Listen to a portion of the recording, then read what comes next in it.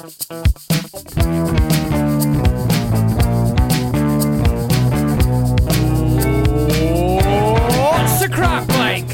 to the Winey Shuffle, the Inverness Caledonian Thistle fan podcast, the podcast that is back with more controversy, more acrimony and more dirty language than Ian Vigurs on a night out.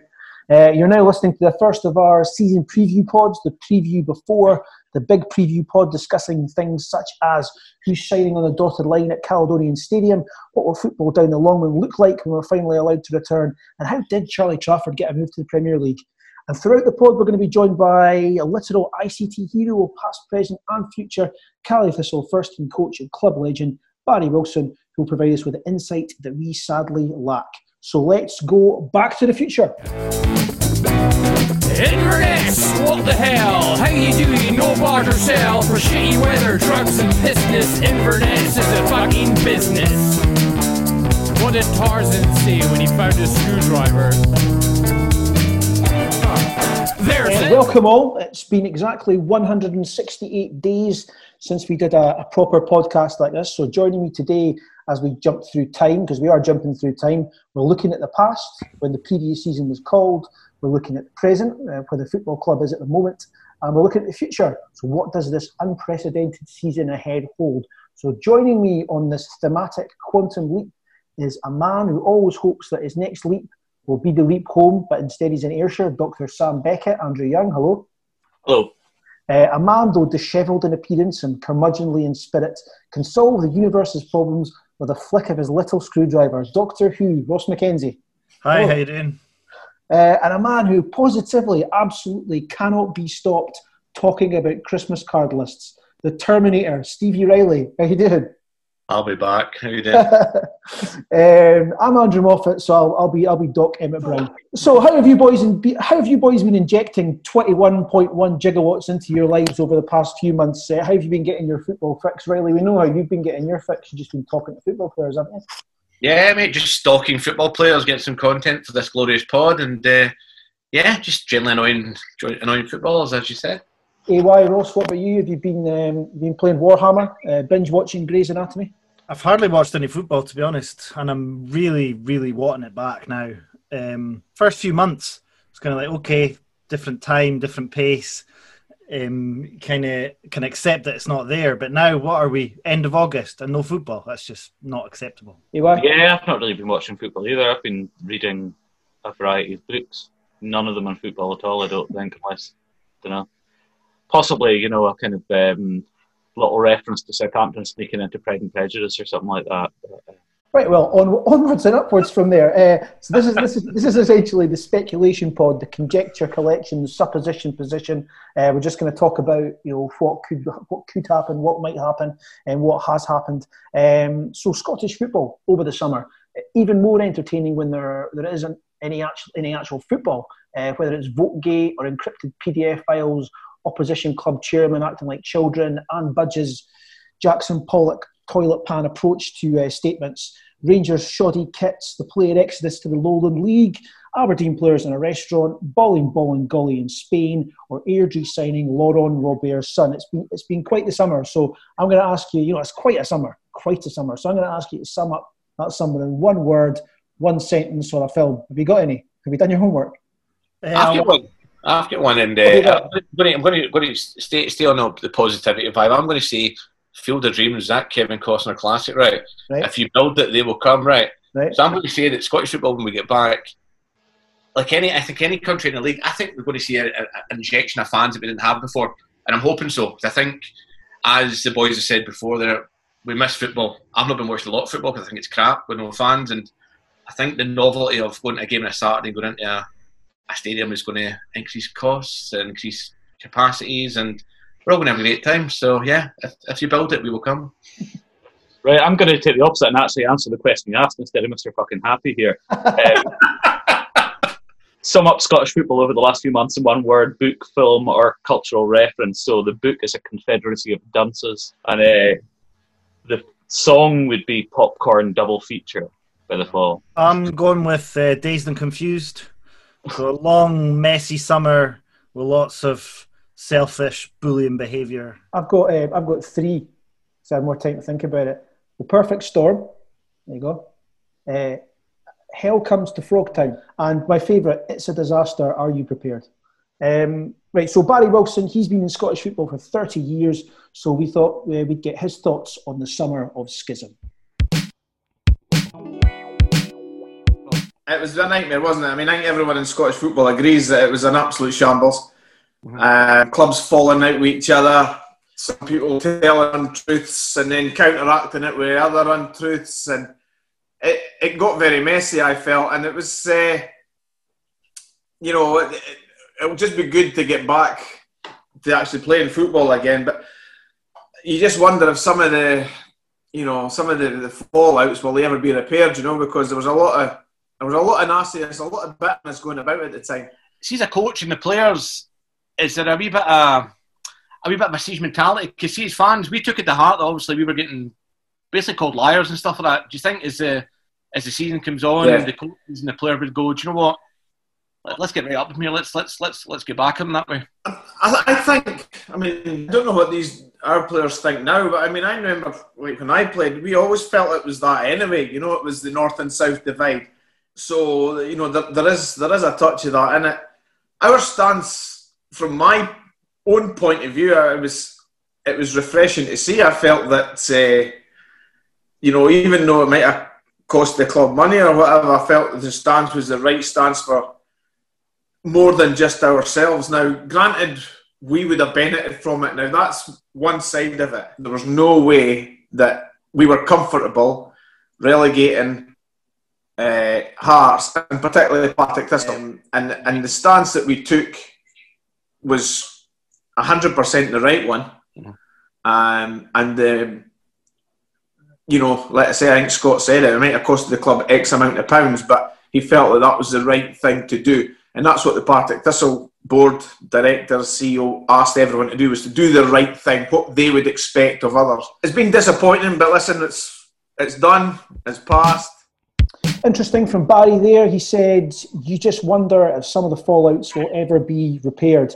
AY, will they be repaired? They probably will be, because they have to sort of rub along with each other a little bit, you know. I imagine that there may be a few sort of tighter squeezes in the handshakes, you know, after games, you know, when Ross Morrison and Scott Gardiner go to Dunfermline or go to Morton or whatever, you know. But I think, you know, they will just sort of get on with it. I don't see there being that sort of rumbling resentment, apart from Hearts, you know, who are going to bitch about this for forever. And I don't think that our supporters really are going to carry too much resentment, because I think the expectations of going up weren't all that high, you know. So it'll kick on, you know. It'll be fine. I'm going to try and hold on to that resentment as much as I can, because we don't really have much rivalry in the league. You know, they're quite a nice bunch, aren't they? Arbroath, all places we like going. No kind of needle opposition fans, apart from obviously that lot and Gorgie. I think the other 8 sides, I don't really have anything against them. So the fact, you know, the idea that when we go to Dens or East End Park, there's going to be a bit of needle, I'll be hoping to carry that forward. If it's not there, we'll make it happen, eh? Ross, would you take more satisfaction from going to Dens and East End and taking points than you would have in the past, then, do you think? I'm not sure. I'm just proposing that we manufacture it so that we have more fun on away days. I would. I genuinely would take more satisfaction from taking points off those dirty bastards. Definitely. Sorry, that's me with the first swear of the day. I'm telling everyone not to swear. Right, Riley, you speak with the CEO. He's dealing with other chairmen. He's dealing with CEOs on a weekly basis. He's talking to them, but he's talking to them about the good of the game rather than just trading insults over Zoom, isn't he? I think so, and I think I'm going to be Mr. Positive again. I think as much as we can joke, when it comes to getting satisfaction from taking place at Dens or East End, for me, I think both those teams will be our most prominent playoff position candidates. I think Hearts, us, Dundee, Dunfermline, I think that's my top 4. So, no, I think regardless of what's happened off the field, that's prevalent we get points at those both those grounds. They say that Zoom isn't too secure. I've just got an image of Dave McKinnon, unhinged Dave McKinnon, jumping up on people's calls naked, drunk, slagging everyone off, and then apologising for it the next day. Well, Dave McKinnon's probably picking up dead foxes from Capello as we speak, because that was his job that he said in the paper. One of his many jobs at Capello was to sweep the stands on a Monday morning, and he'd find the odd dead fox. So get it up, you McKinnon. The joys of Greenock. You got no soul, rubber bumpers. Spit that. Well.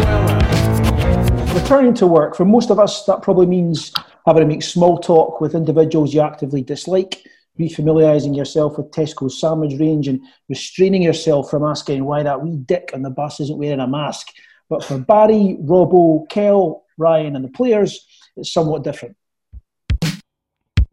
We done a little health and well-being exercise with them in July, where we went cycling with them, we played tennis, we climbed in with us, we done a bit of yoga, just little things just to get them out of the house again, because they'd obviously been in the house for 3 or 4 months, so it was really good, worthwhile exercise. We done a bit of cycling, you know, I mean, everything non-football related, but it was, you know, normally once a week we would meet up, so it was I thought that was quite beneficial. I think the players will benefit from that. Just breaks it up a little bit, because I mean, it would have been, they're not back till September, I mean, the best part is 6 months. Aye. Now, thankfully times have changed, because if I had been playing and been out for 6 months, I'd have came back probably the size I am now. I'm saying nothing. Haven't seen the players. They've really looked after themselves. So we can't wait to get going, to get working with them again, and it'll be different, you know. But we can't wait to get going again with them. Do you use the coaching staff, you, Robbo, Kells, the boys? Do you go back in before the players for a couple of days, like a teacher, like an in-service day, or are you all back in the same day? The only difference things this year is going to be that it's going to be so condensed, because we've only got 4 weeks. You've normally got about 6, so it's going to be condensed a little bit more. We'll probably meet. I think the boys are back on a Thursday. We'll probably meet up on the Monday or the Tuesday and just, you know, be prepared basically. But like I said, we've been talking between the 4 of us with Ryan as well, Ryan Essen, and so we're all geared up, ready to rock and roll.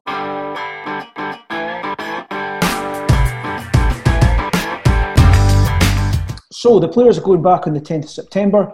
We've got some pre-season fixtures with Elgin, and the season starts with the League Cup groups on the 6th of October, then the first league game on the 17th of October.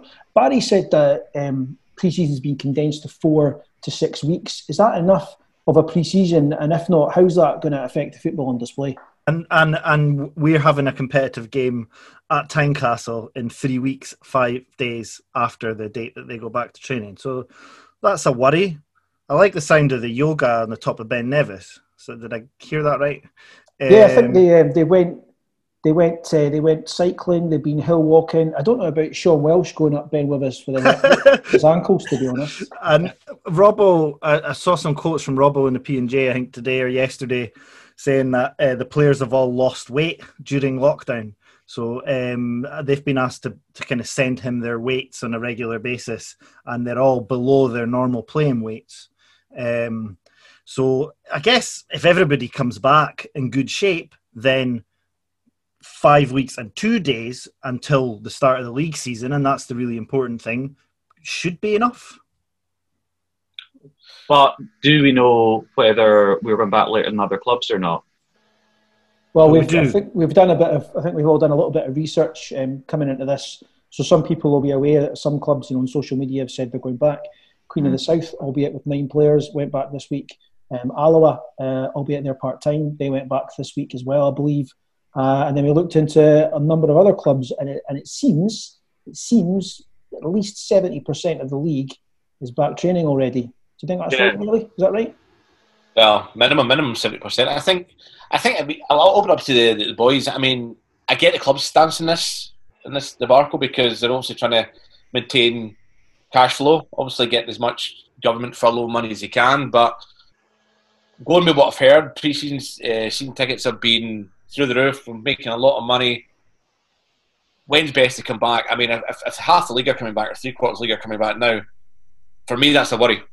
Mm-hmm. But there must be some reason behind it. Is it just money, or is it maybe the club saying, look, we don't have everything set up yet in the training pitch and the stadium? It could be stuff like that as well. That's social distancing that isn't in place yet. But Can you get your guys' thoughts on it? There could be it could be facilities. I know at Dunfermline they've been using Alloa.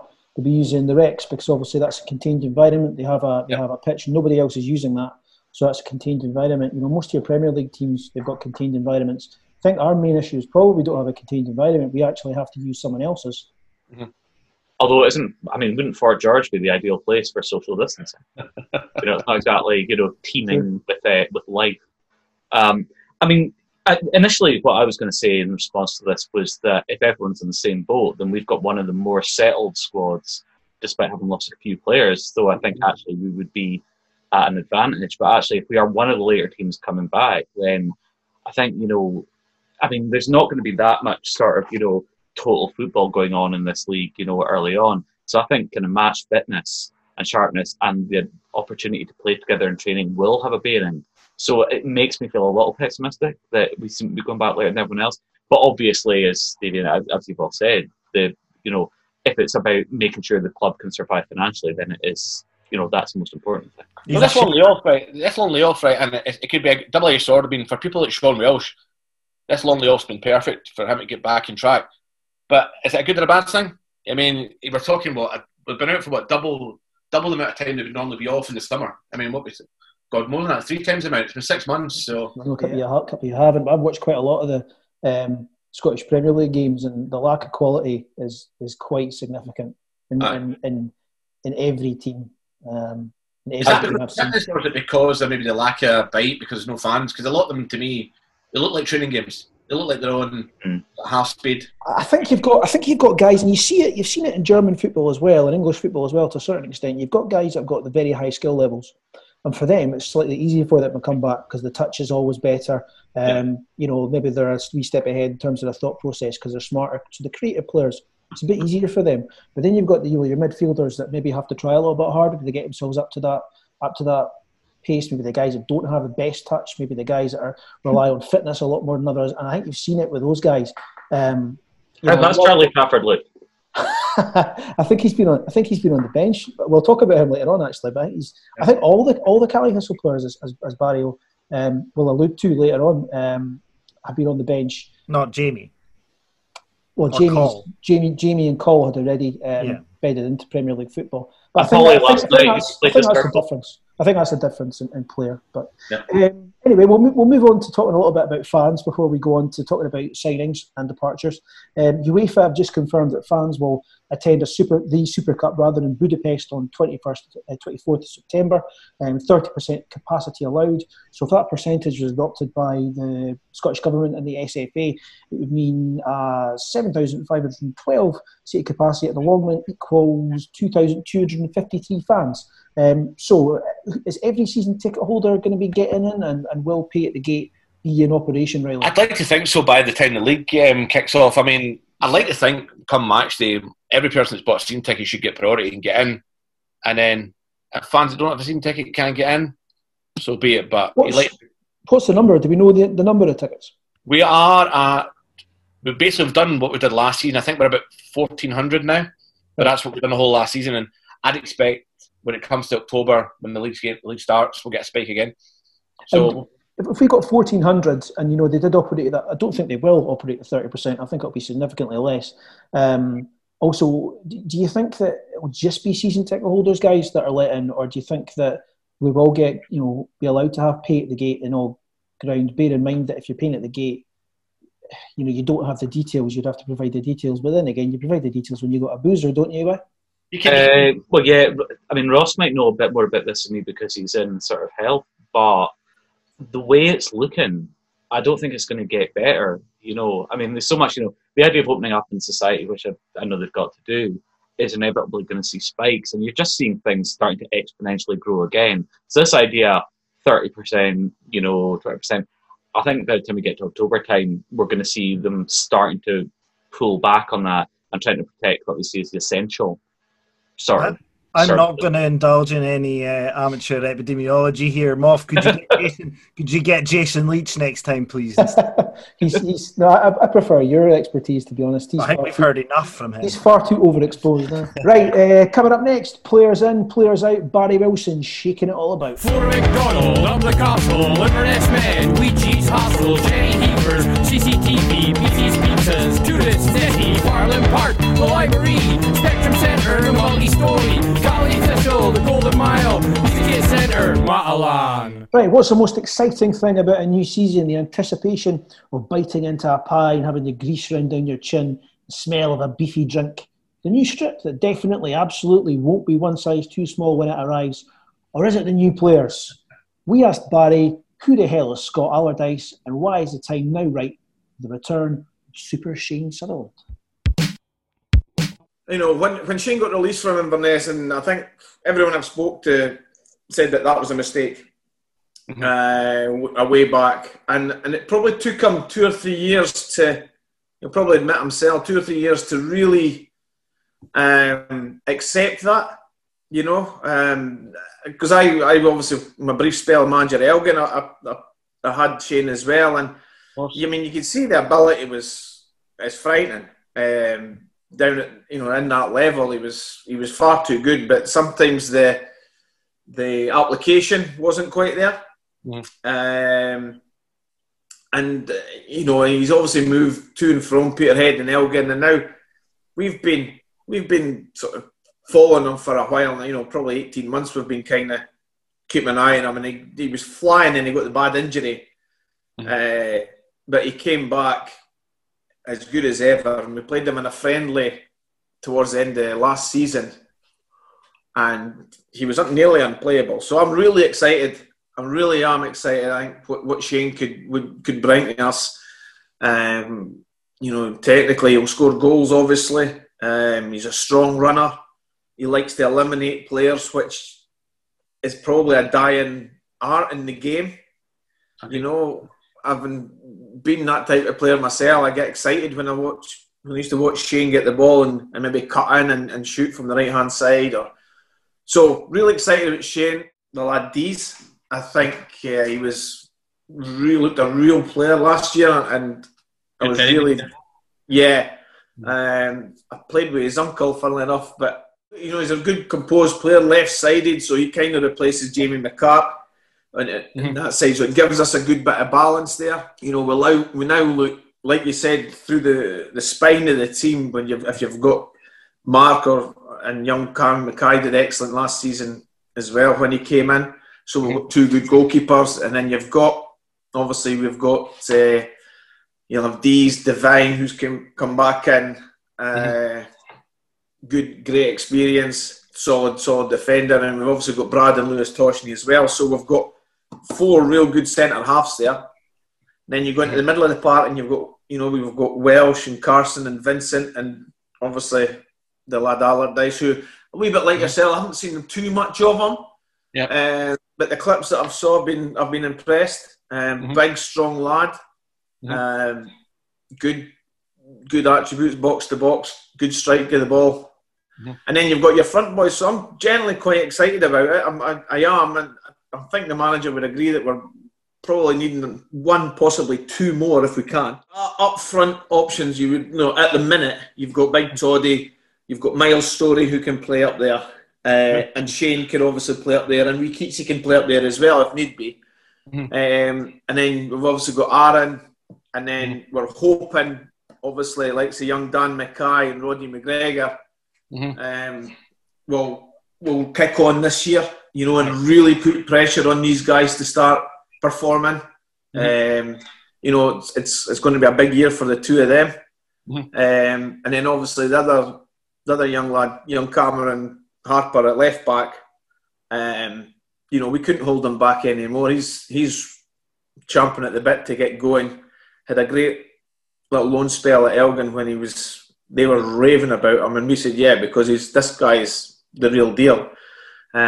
So big year for Cammy as well. How good's Cameron Harper? Because I think a lot of guys, I remember he came in a couple of times and he looked good, but then it's a hard position to get. If you get someone at Carlo that's playing week in, week out, played well, it's hard to sort of prove yourself. So, yeah, he's ready to step up next season. Think he needs time, or is he good to go? He'll be good to go. I'm 100% confident he will be. We've said it for a while now. We've really got high hopes for him to go as far as he wants in the game.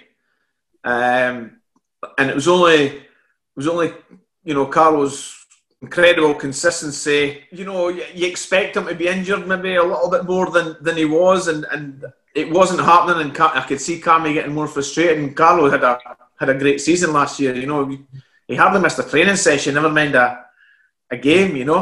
And even if he was struggling, he would battle through it. I mean, great attitude. Nothing but good words to say about Carlo. Really do. He was spot on.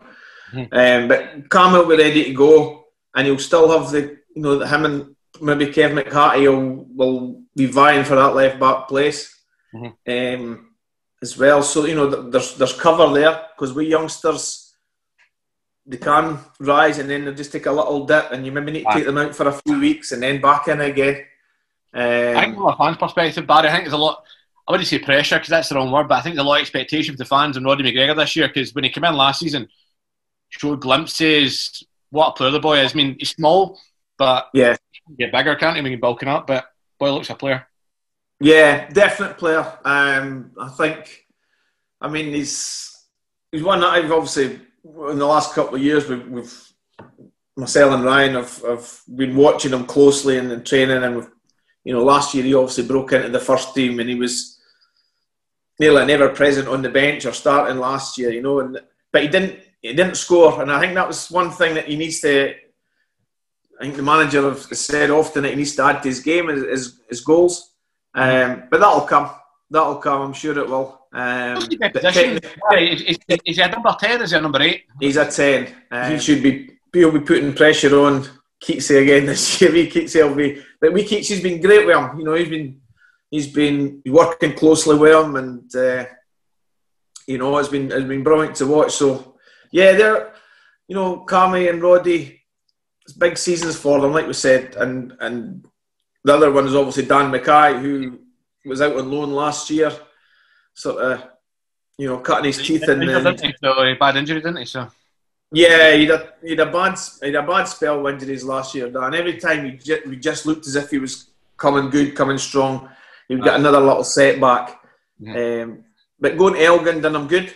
That'll do him real good, and can see him putting pressure on. I'm saying putting pressure on. But it's the start of the season. It's up to him how you start the season, and you can make the place. You can make the starting place your own. Come the start of the season, if you have some good friendlies, Barry waxing lyrical there about a player he knows well, Shane Sutherland. His ability is frightening at that level. We played him in a friendly and he was nearly unplayable. And my favourite bit, he likes to eliminate players. The eliminator. Do you remember him the first time round, Ross? What can fans expect now, do you think? Well, it's been 7 years. I think Barry and Robbo both need to settle a wee bit. The boy's about to turn 30 and he's not played full-time football for those 7 years. I'd love it to work. It's great he came through with us. He didn't make it. We were riding high at the time. The fact he didn't make it for us in the Premier League at that time doesn't make him a bad player. But it's been a long time away from full-time football. And Barry's given us a good insight there in terms of the way he's seen him play in a friendly and really thinks he's ready to step on. That's really encouraging. Robbo, in the papers last week, was touting him for 15 goals. And I don't think, he scored 15 goals once in those 7 years in League Two, but not come close in nearly every other season. So I think that's a wee bit ambitious. You must think that he's more of a natural goal scorer than White then, because remember when we had White on a few pods back, White said his target was 15 goals, and then Robbo told him to not be so optimistic or something like that. It sounds like Shane was on some run and then got injured just before lockdown, but he was on an incredible run. But it's League Two, so we don't know. That part of the conversation, I know we'll probably move on to the kind of weaknesses of the squad, but that part of the conversation start to worry me in the sense that it sounds like we're going to settle with Shane, Story and who's the other one? Todorov. And I think we were all kind of hoping to see a goal scorer come in, or at least a target man. So Robbo saying Shane's, targeting 15 goals. Is that hope or expectation? No, I think it's hope. I mean, great points, Ross. I think when I spoke to Barry, I was going down the path of, as you said, I think we need another striker in there. I think we need a number 9. But I speak to James Keatons over the summer on the pod that's to come out. Keatons was a bit unhappy at where he was played last season. Now, I sort of disagree. I see Keatons as a number 10, but James himself sees himself as a striker. And he said his best season at Hearts was playing through the middle as number 9. So maybe there's a switch there where you've got a number 9 there in Keatons and we play him there, but maybe another option, because I see him as a better option than playing Story through the middle. So that doesn't tie in with what Robbo prefers, so he always likes a big man up top, doesn't he? So I do see that happen. He held the ball up well. He was good, and I can't see Shane doing that job as well.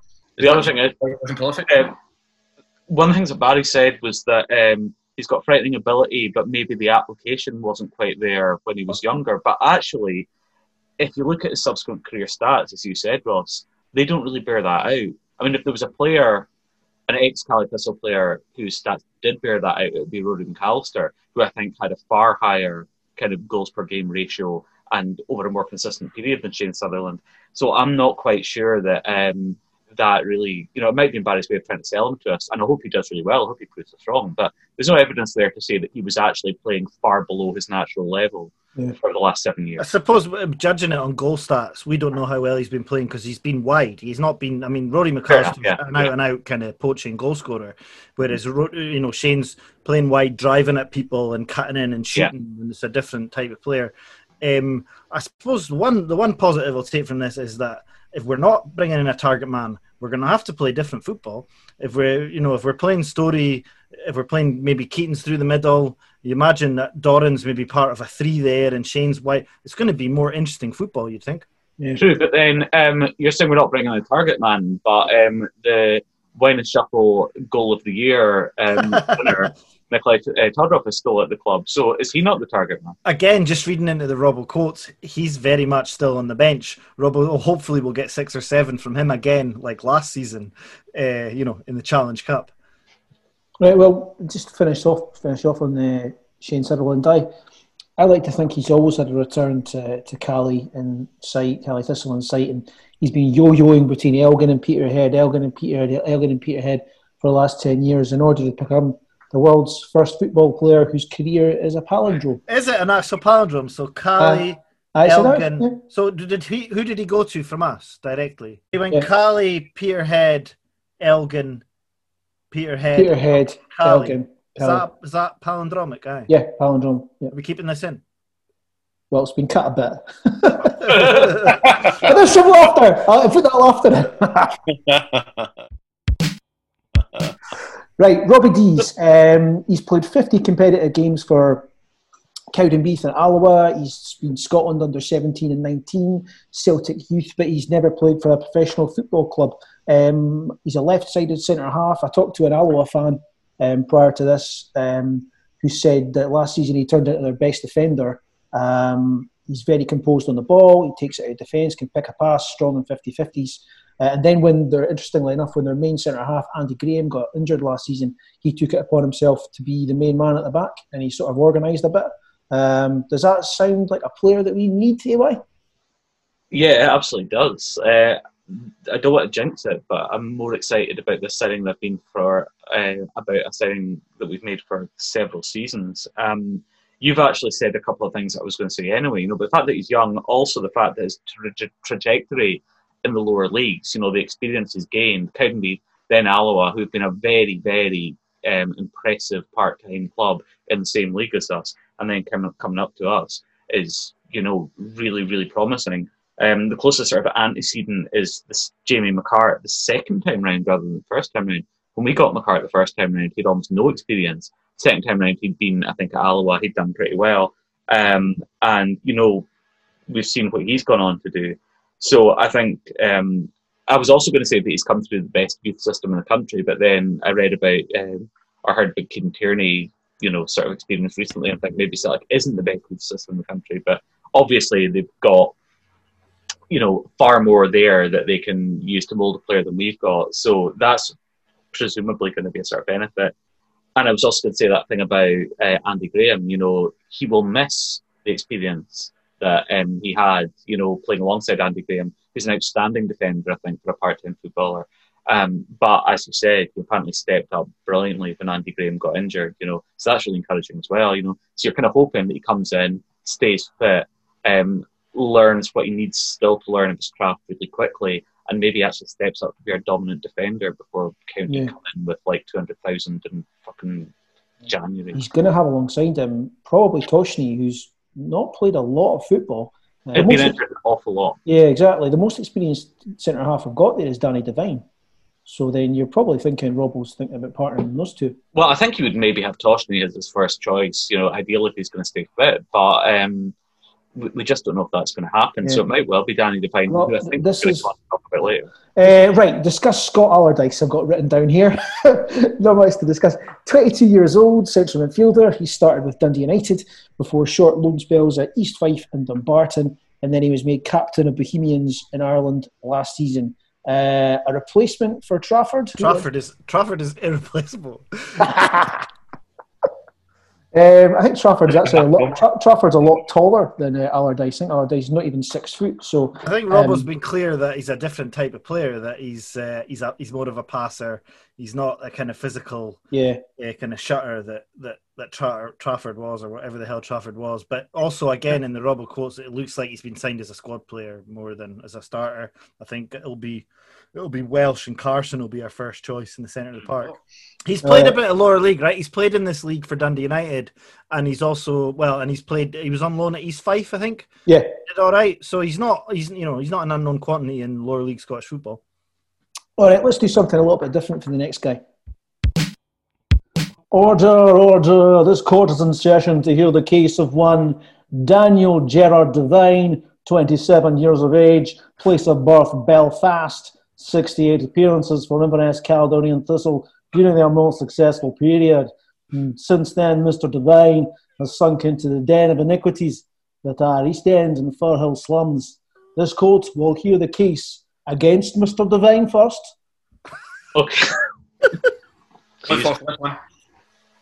Right. Can I just be clear that I'm playing devil's advocate here? I'm not. I don't quite share the absolute revulsion that some of the posters on Twitter, some of our more moderate fans on Twitter, have actually kind of displayed in their reaction to the signing. Ricky Calder would have got a better reaction, I think, on Twitter than You're making the case against Andrew, for Christ's sake. I know, but still, I thought it was a wee bit over the top, But that actually, that's one of the first points. If the guy comes in and we have a slow start, and he's a slow start, or balls us something up early on, then people will be on his back straight away. So immediately, you're thinking, right, that doesn't, augur very well. The other thing is as well, we've already talked about this with relation to Deas. We need an experienced leader type at the back, hopefully to play alongside Robbie Deas, given that we think that Toshny's probably not going to be fit, and that Brad has been in and out of the team for like the last few years. He is not the leadership we're crying out for. I don't think I've ever really seen that. He's error prone, so it appears. There were a few bad mistakes for us in 2015-16. He didn't compete adequately for the ball against Peter Grant during the cup final. Then last season, he wonderfully and clumsily gives away the penalty against us as a Dunfermline player, which means we get the winning goal in the last 5 minutes or whatever. He wasn't particularly well regarded at Partick and Dunfermline, and he was at Dunfermline for 2 seasons, both of which they finished below us. And he has said on resigning that defenders get better with age, but actually the stats don't really back up in his case, I don't think. And the last thing, and probably the most damning thing in a way, is that he had Gary Warren and Josh Meekings both still at the peak of their careers alongside him when he played for us. He won't have that this time. If he's coming into our defence and starting, he's going to be the senior defender, and there's no real evidence that he can actually carry that off. So that is my argument against him. Sorry, Dan. This court will hear the case for Mr. Devine.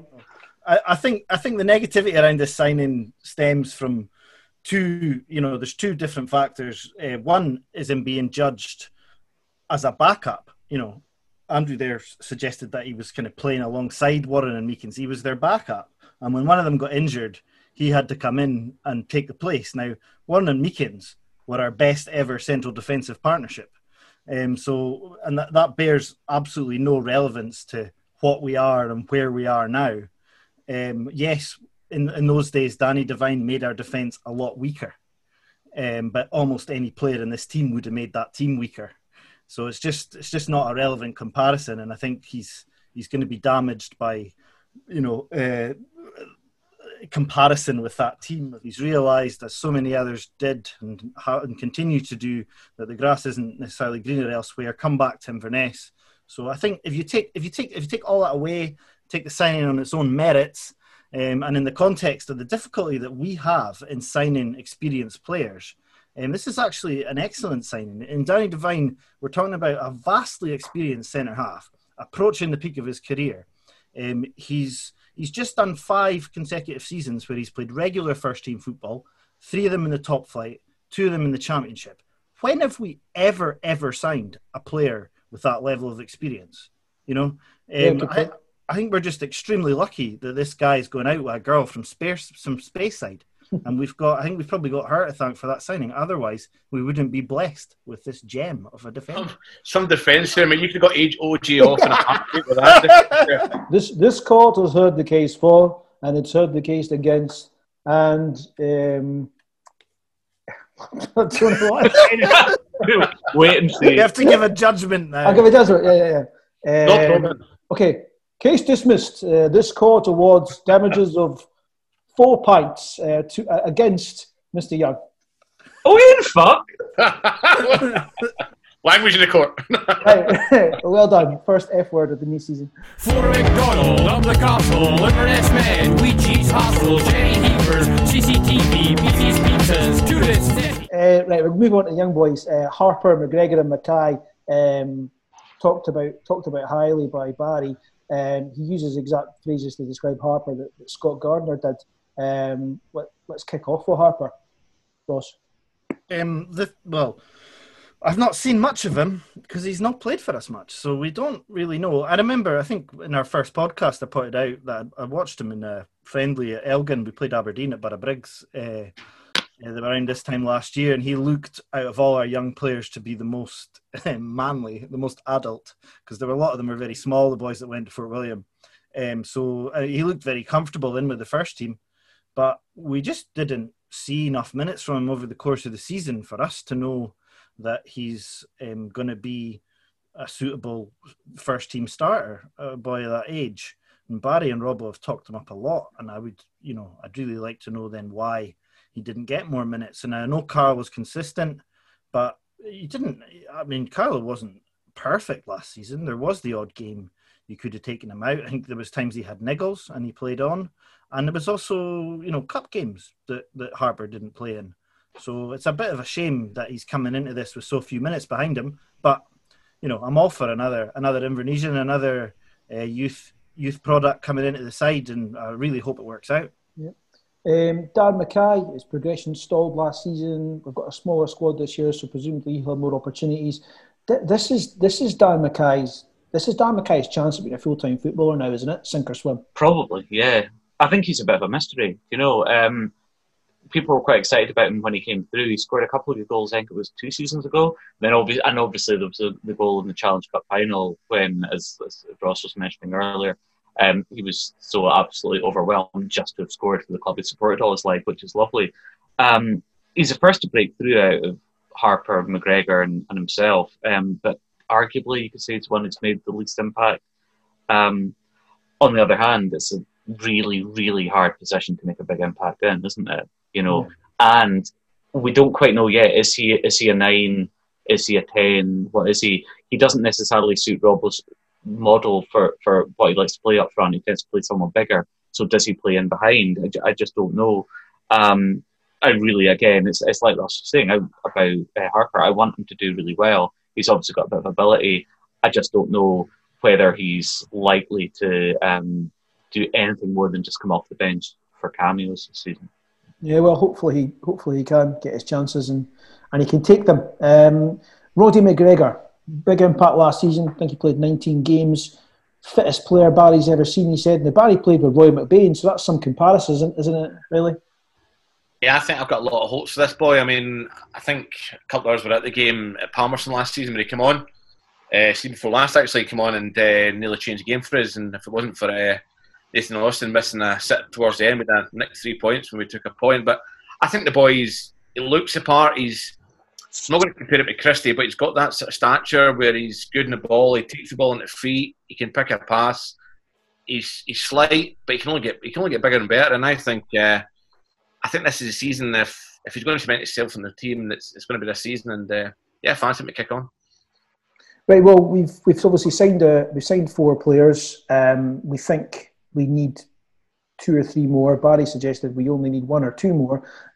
So potentially, if we need a right back, we need a central midfielder, we need a winger, and we need a striker. I've asked the boys before recording today to go away and think about 1 realistic suggestion, 2 ridiculous suggestion, and 3 what ex-ICT players might fit the bill for those positions. So we'll kick off with right back. I'll start with right back because I was trawling as Robbo presumably has done as well, trawling the free agent databases and Google searches and that the last week. And I'll tell you something, there isn't any. I couldn't find I've got one, yeah, I've got a peach of one, but let you go first. Who have you got, Riley? Who have you got? Right, okay, going down the Robbie Deas route and stuff of someone that's came through, had a good pedigree, solid right back, played the Champions League, Tony Ralston, played at United alone, Johnston. What?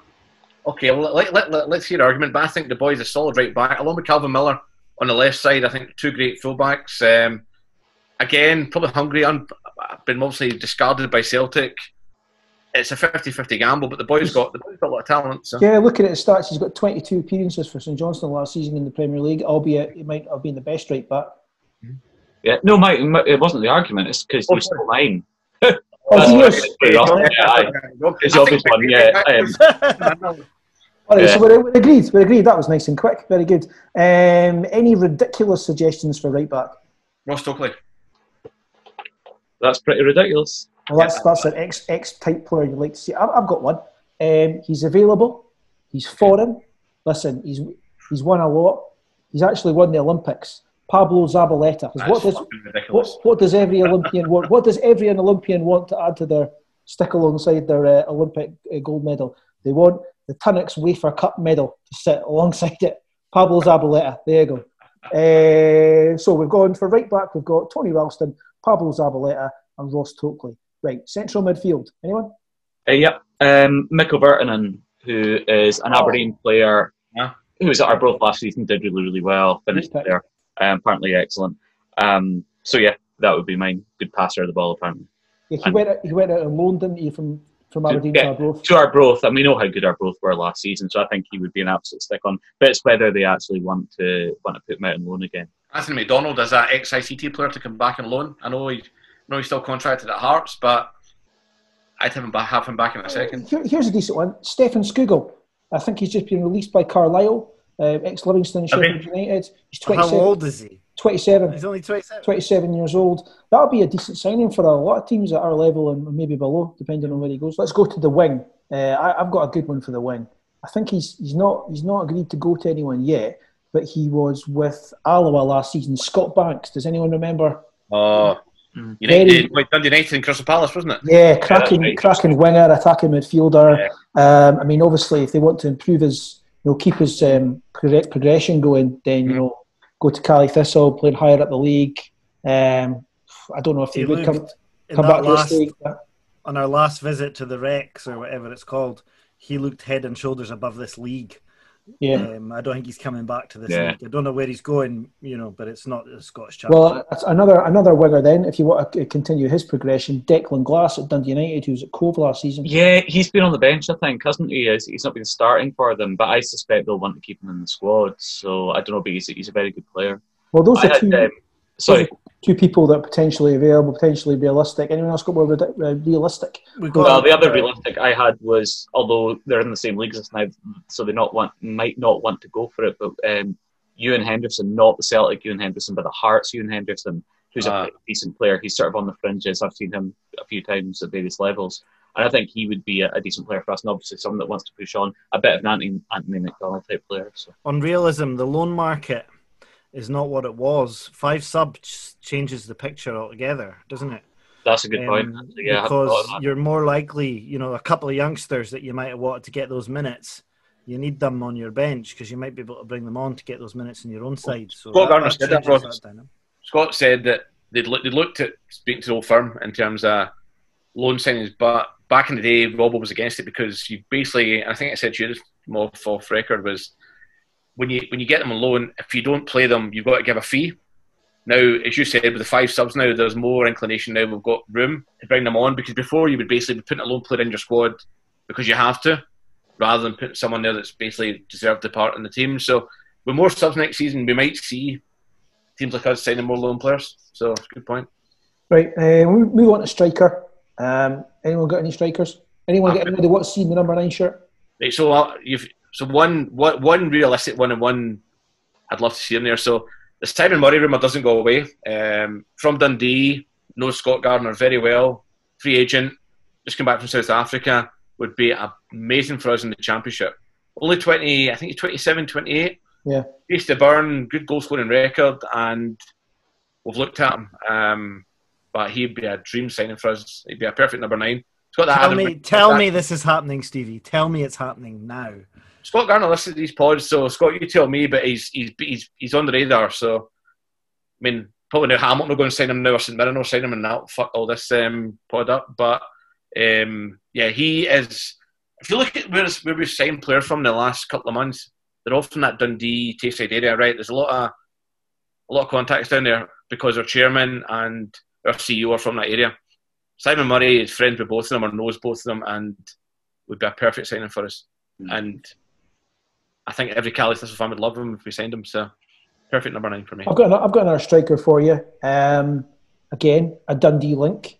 I wasn't aware of it actually, but yeah, he played for Dundee, and last season he played for Arbroath on loan from Hearts, and he scored 3 goals in 5, and he's not going to get a game at Hearts. Craig Whiten. Good shout. So the thing is, do Hearts want to give one of their strikers over to their biggest rivals for the league? That could steal the league for us. We're going to do that. But Aberdeen are acquiring a lot of forwards at the moment, having just got Watkins on loan and so on and so forth. So I wouldn't be surprised if one of Bruce Anderson, Scott Wright, or Conor McLennan went out on loan again. Okay, we'll do one more. Just a name. I'm just going to chuck the name out there. We'll see what reaction we get. Osman Sow. He's a flash in the pan, mate. He is gone. No. Listen. Actually, sorry. Do you want a ridiculous one, right? Well, wait. You're Nathan Austin. That's how bad So is. He's got that Nathan Austin stature. Very one-footed, slow, lethargic. No, thank you. Right. Well, we'll finish off with Osman Sow because if we're looking for a big striker who doesn't score a lot of goals, he's our man. Didn't do us any harm last season, or it did. Where'd you want to drink? Well, the Glen Albin, the Thistlein, the Jolly Trover, the Castle Tavern, Cupkiss Joxer, Dogs and Gallons, the City Bar, number 27, Phoenix Slaughters, Love to Love, Cake Exchange, Wambo's Hush, Heepies, TVs, Gunnies, Riley's, Bergies, Keelmore, Hoot and Annies. I hate to see you go, but I love to watch you leave. I think that was a song written by a bloke talking about looking at his girlfriend's arse, but it applies to football players as well. 6 players departed last season. 5 of them are now playing in the Premier League. We love to watch them leave. We want them to do well, unless they're called Donaldson. Yeah, let's say we've lost 6 players to the Premier League. Now, it'll take them a little while. They've been in the Championship for 2 or 3 seasons now, these players, so it is a slightly different pace, and you do see a lot of them. I think Charlie came off the bench the other day. I think Sean came off the bench the other day. Carlo as well, So they maybe, just need to get up to speed, get their fitness up to, not so much, but their match fitness up. I think that's why Carlo's maybe not started. The young lad Josh Reed's played, and I think Carlos just needed to catch up with the fitness side. But yeah, listen, individually, there's very little between the Championship and the Premiership. It's the whole collective thing where it comes in. We saw that when we've, when we've been promoted and playing, there's not much in it at all. Individually, for one, if you take one player and put them in, they'll handle it fine. I've no doubts about any of them. I'm sure, they all did great for us. I mean, Sean Rooney improved unbelievably from the player that came here to the one that left. Was a different player, attitude-wise, and I thought ability as well. I thought he was excellent for us last season. And Colin and Jamie were, had begun to get a good understanding in the centre half before they left in January. And again, Jordan, the gaffers took Jordan in from lower league, sold him on to and that's the one thing we've always said, and Gaffer will always say, is that we'll never stand in MD's way. If they can go and play at a higher level, it's a short career. They've got to do it, and these ones have been good examples of that. So it in a way it benefits the club, because you get players like Robbie Deas who maybe go, well, look, I can take a step back, but then they won't hinder your progress, and you'll also learn, because if you don't learn from the manager, then you're struggling, because he's so knowledgeable. And like I said, he's done it with so many players. It's no fluke.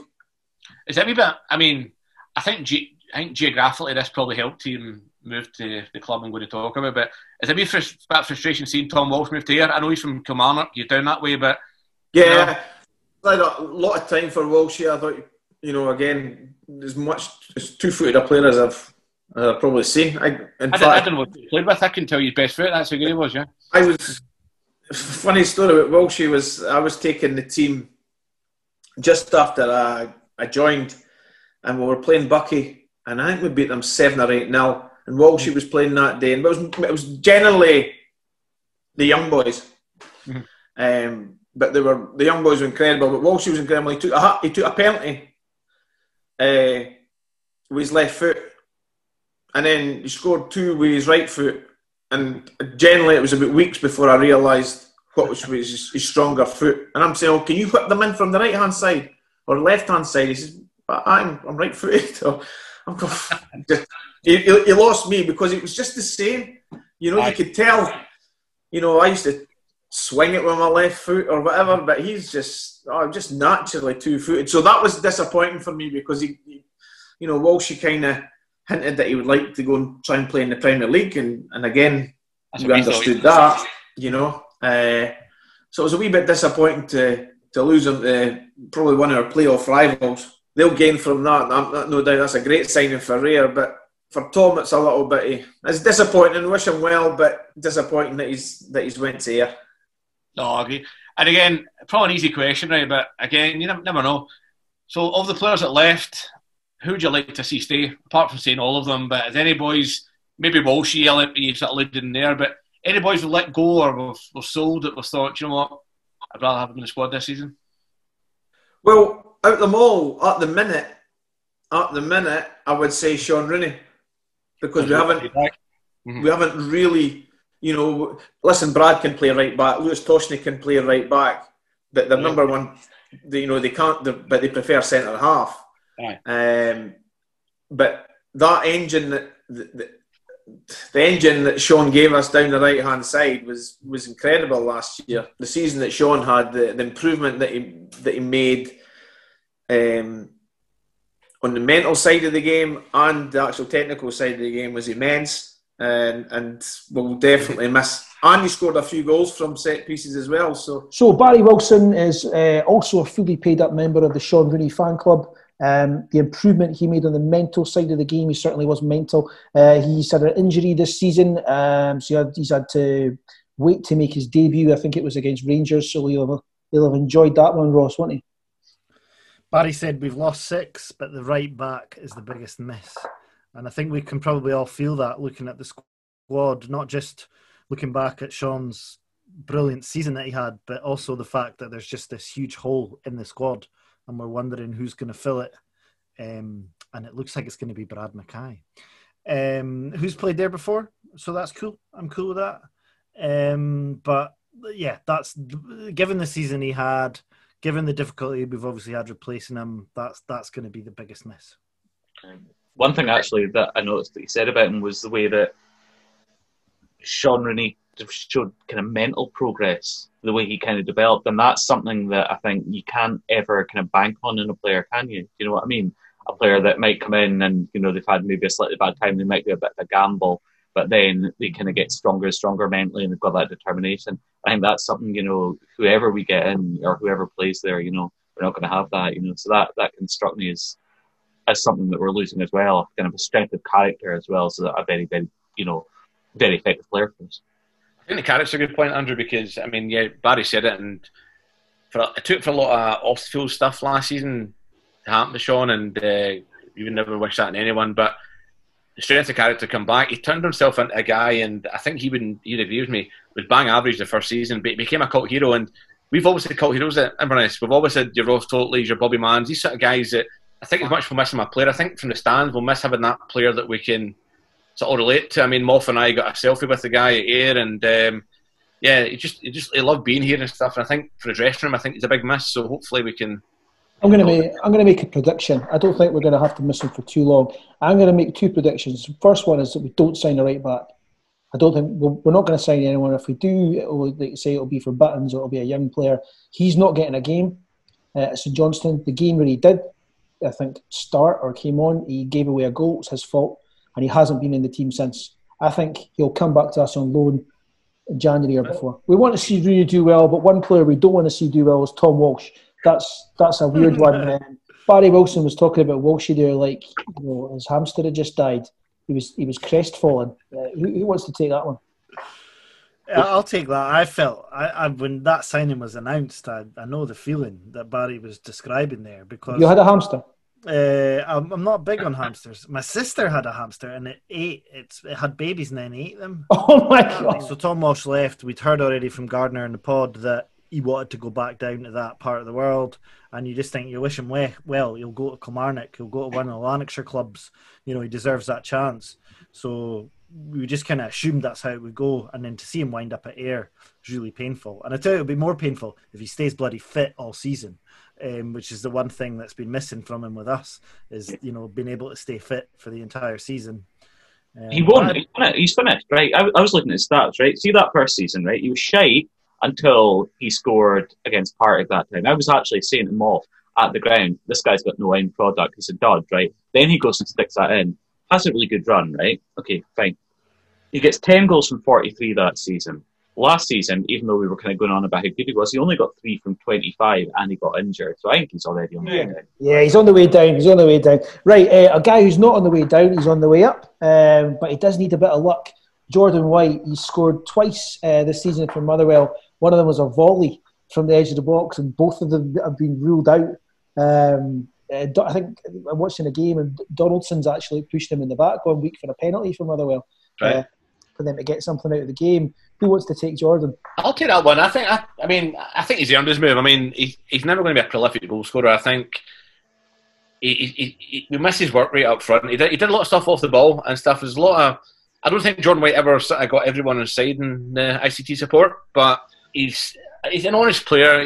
I don't think he's going to set the world on fire at Motherwell, but we won't miss him more than we'll miss a Sean Rooney, for example. I think I felt a bit sorry for him when he started in the game the other week, and Motherwell got beaten by Hamilton. And after the game, Robinson threw a lot of them under the bus, and he said he needs players and forwards that are going to throw themselves at the ball, throw themselves into the box, you know, take these chances and that. Jordan gave absolutely everything for us. Yep. His link-up play, I've seen him play for others. His link-up play has been excellent, as it was for us. But he isn't a player that's going to get you, you know, loads and loads and loads of goals. He might get you 10 goals, but he's not a sort of player. He's more a back-to-goal player. So I think it was slightly disingenuous of a manager to sign a player knowing what he's like, and then throw him under the bus a bit, and then drop him for the next game. Jordan White won me over, but he's got a damn cheek scoring a volley from the edge of the box. Right, Carlo, he wasn't really getting a game because of the young lad playing at left back at County, but he's put in a cross that led to their equaliser just weekend past. And then if you watch the highlights, all the players are celebrating in the corner, and then in the corner of the screen, he just trots back to position. Love that. I noticed that. Love that. I like the boys jump in here. I won't take Carlo, but I think Carlo makes no. He doesn't hide the fact that he didn't want to leave. He's right. He's went there because geographically, his boy's got to make a living and stuff, and I don't hold that against him. I think we could have got one more season out of him, but he earned a lot of money at us, and if it's a case of us cutting costs to keep the club afloat for next season, I get the club's perspective, but yeah, listen, I wish Carlo all the best. I know he's playing for them, but yeah, an absolute lifting for us. I think it's a leadership thing. Do you know what I mean? It's a presence on the park. I think it's really, really important. I'm kind of looking at that and thinking, where is that coming from? You know, if Welsh is fit, then he might provide it.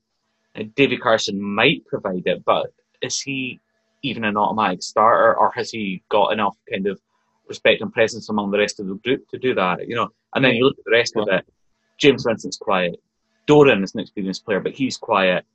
He may be captain as well, which is a little worry because I don't think he's a verbal captain. No, exactly. Yeah, Brad McKay doesn't strike me as leader.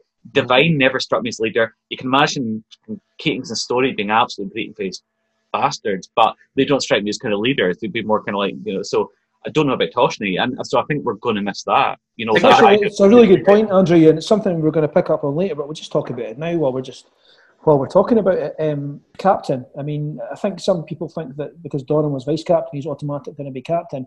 He isn't a loud guy in the pitch, but apparently, you know, he's a fairly popular guy in the dressing room. But as you say, you know, let's look at it from a fan's perspective, because that's what we are. You want a Gary Warren, you know, you want a leader like that, and we don't have too many of them. I think the options are basically Doran if you're just going to have, you know, natural succession, Ridgers, or Welsh. I think that's it. It's Welsh. Welsh is a goalkeeper and a captain, Moss, though. I think Ridgers is a good shout because he's Robbo's guy. He's known him for a long time. I think you're up against it if you're having a goalkeeper who needs to be verbal for the rest of the team. There's a load of goalkeepers that are captains. It seems to be quite an in vogue thing at the moment for a captain. But I think the team, though, I think look at Neuer at Bayern, he's got a lot of influential guys in front of him. I think you need to, if you're going to be a captain as a goalkeeper, you need to have that verbal presence in the middle of the park as well. And we don't. I mean, true. Having said that, I agree with you, Moff. I mean, Moff, you obviously do a lot of coaching.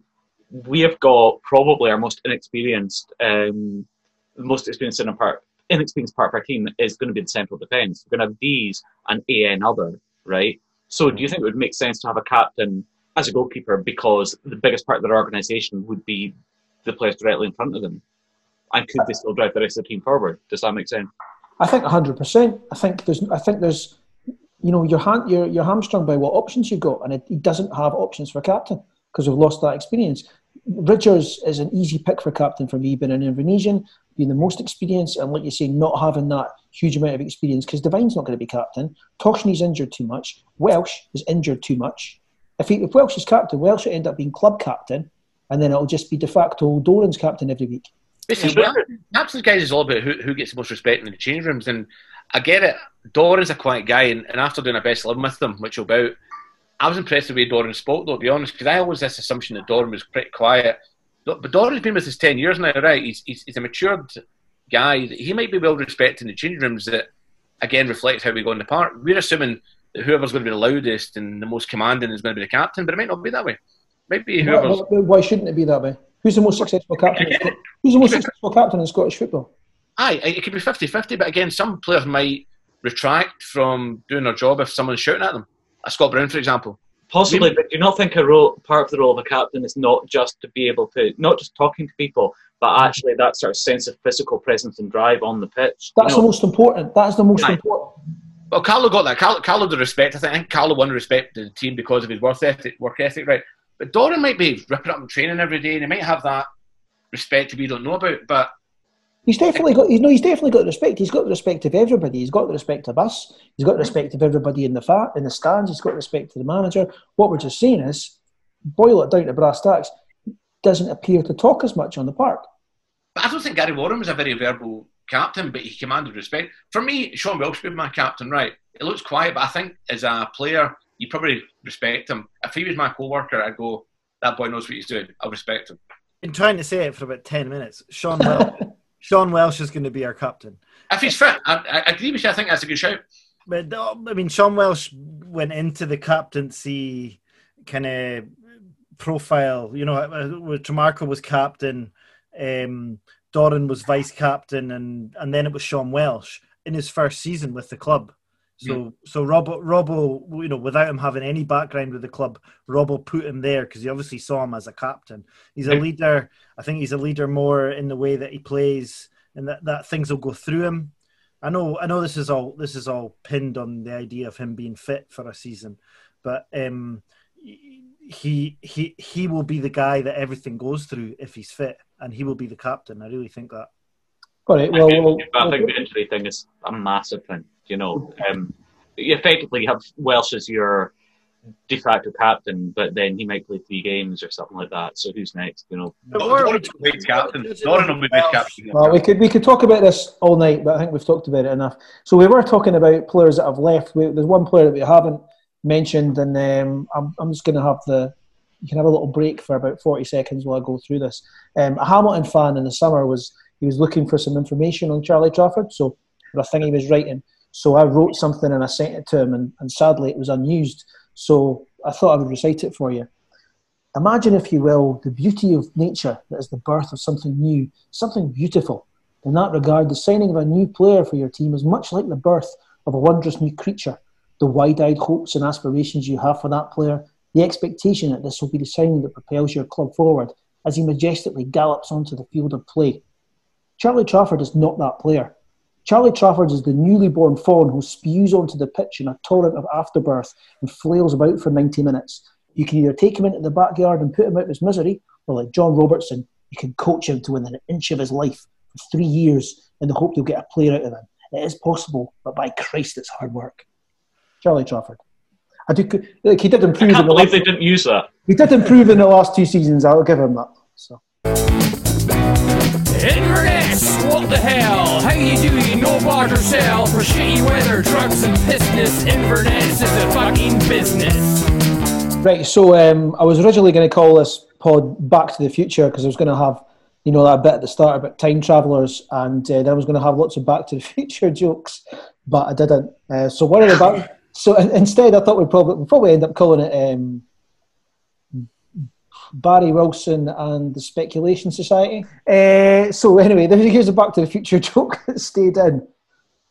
It's your kids, Marty. Something's got to be done about your kids. Which is incidentally exactly what Ross Morrison's been saying. The Youth Academy, it's been saved. 90% of parents are donating the requisite money a month. The chairman's been approached by one businessman who said that he's prepared to donate a 5-figure sum. A number of other business people have similarly indicated they're willing to look at financial contributions to the academy. But what's Barry Wilson's thoughts? A brilliant response for the parents. So it is important.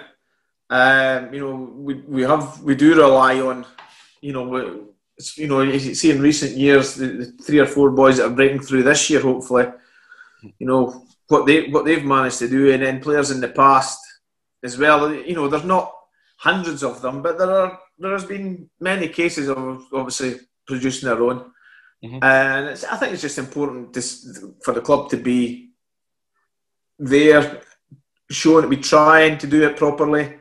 The huge aspect this year is obviously going to be in the first team. After everything that's been going on, COVID and stuff like that, the bulk of our focus has to be on the first team, without a doubt. But there's still, a lot of work behind that goes on for the academy, and Charlie and Ross, and we've still to, once we get finalise what's happening, when they're playing and stuff like that, But as I said, I thought it was a great response for the parents, and as I said, hopefully everything can go smoothly, and we can continue where they left off. Because, like I said, the lads before myself's time that produced that under-18s team was, it was a kind of a freak. If you're going to get 3 or 4 through, it's that is real good stuff.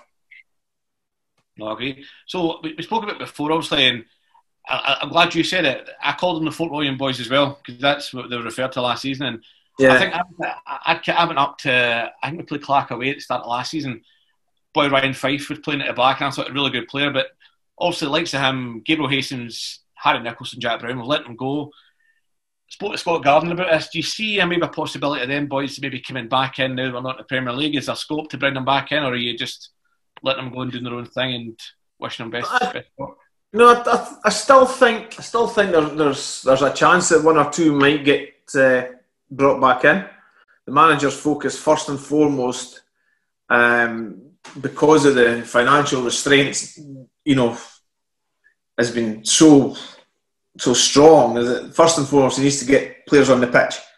Aye. So and I think once he gets his first team squad, can we still afford to bring a couple of these boys back? And hopefully we do, because there is, like the boys you mentioned there, like Ryan Fife, Harry Nicholson, Jack Brown, Ross Gunn was another one, obviously, as well, who did great. We would have loved to have kept them all on, but unfortunately due to COVID, and just about solely due to COVID, it has to be said that, because these were the ones that we're really looking at. But horrible term, but these unprecedented times, there's been, we've wanted to offer players contracts, but we've had to hold back on it. And so hopefully, let's say maybe in the next month or so, we might be able to retrace our steps and get one or two of them back in if we can. Barry's saying there, we'd like to retrace our steps and get one or two of them back if we can. Sounds from Barry that he would like to take some of the young boys back in to supplement the squad. Is that going to happen, Riley? Any you'd like to see back? Jack Brown can score a goal. You asked him about Ryan Fife, I think.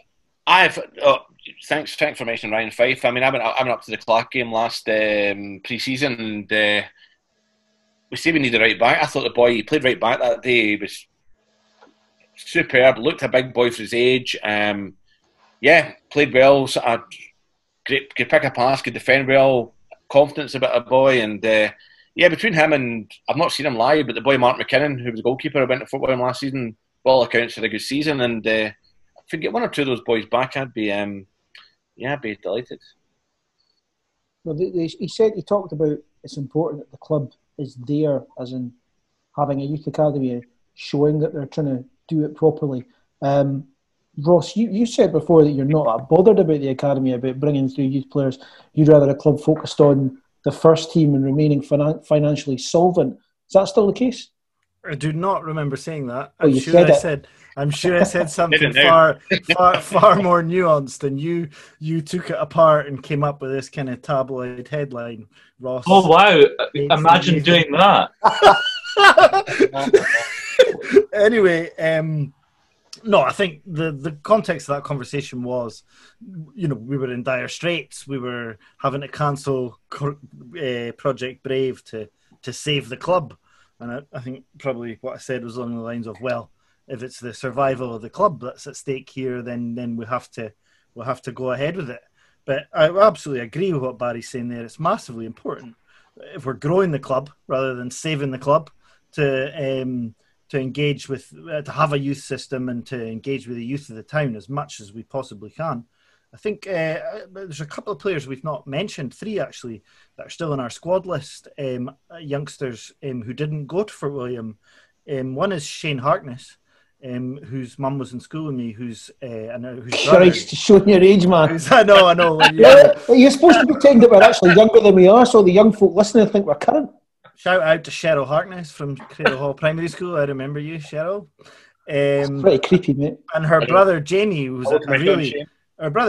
was in our youth system at the time, who was a really natural goal scorer. And Shane is a natural goal scorer through the youth systems. His stats are outrageous. So he's still in the squad. Lewis Hyde and Martin McKinnon are both still in our squad as well. We don't actually bring that many players through, though. So when Barry talks about it's important that the club is there, as in it's important that we've got a youth system, AY, is this not just a really, really expensive way of both populating Fort William's first team and engaging with the community? The idea that we don't bring them through, I think, is a bit of a misnomer. I mean, we don't kind of. Well, Barry said himself, we've not brought through hundreds. We've not even. Which clubs do? Which clubs do? Hamilton do, but not that many do. Do you know? We have Falkirk did, and they scrapped their system. But I think it's all. Yeah. It's all. I think there's all periods of time, and I think you're both right. I think we had a little stage where maybe 2 or 3 players that came through. Falkirk had those 5 or 6 players. Hamilton had those 2 sort of prominent players, but it's never constantly every season. So I agree with Hamilton, to be fair, have done it more consistently. They've got a real kind of magic wand about that sort of stuff. But very, very few other clubs, I think, you can point to and say they do it consistently. Hibs obviously did for a while, but they seem to be doing it less successfully now. But, we've got a few this season. I mean, I think Charlie said in one of the earlier podcasts that he thinks this group with Roddy McGregor, Cameron Harper, and that might actually end up being pretty good. The other thing you've got to realise, of course, is that the kind of flux in the squad, the fact we've gone down and we've changed, we've had to keep replacing players all the time, doesn't really help. I mean, some people might assume that because a squad is changing all the time, it allows young players to come through and stake their claim. But the flip side of that is that players will tend to do best and develop best when they've got experience in the squad around them, and they've got consistency, and they can actually be brought through. Christie obviously talked about Tansy and Warren and people like that, bringing them through. Liam Hallworth probably had the same sort of situation as well. So it is kind of difficult like that.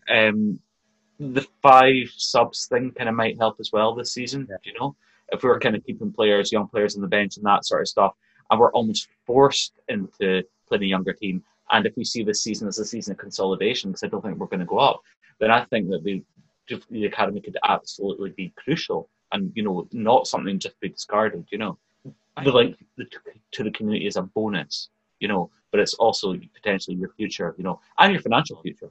Okay, well, these boys we've got this season, they're young, but they're not as young as the new season, which isn't even fully developed. And it's starting in October, and we're talking about it next.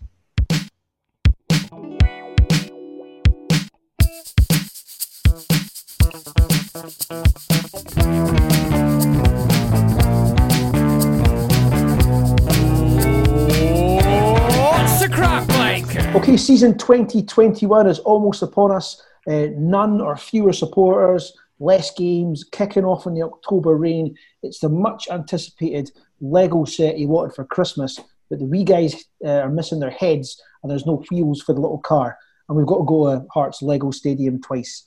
What's Barry got to say about it?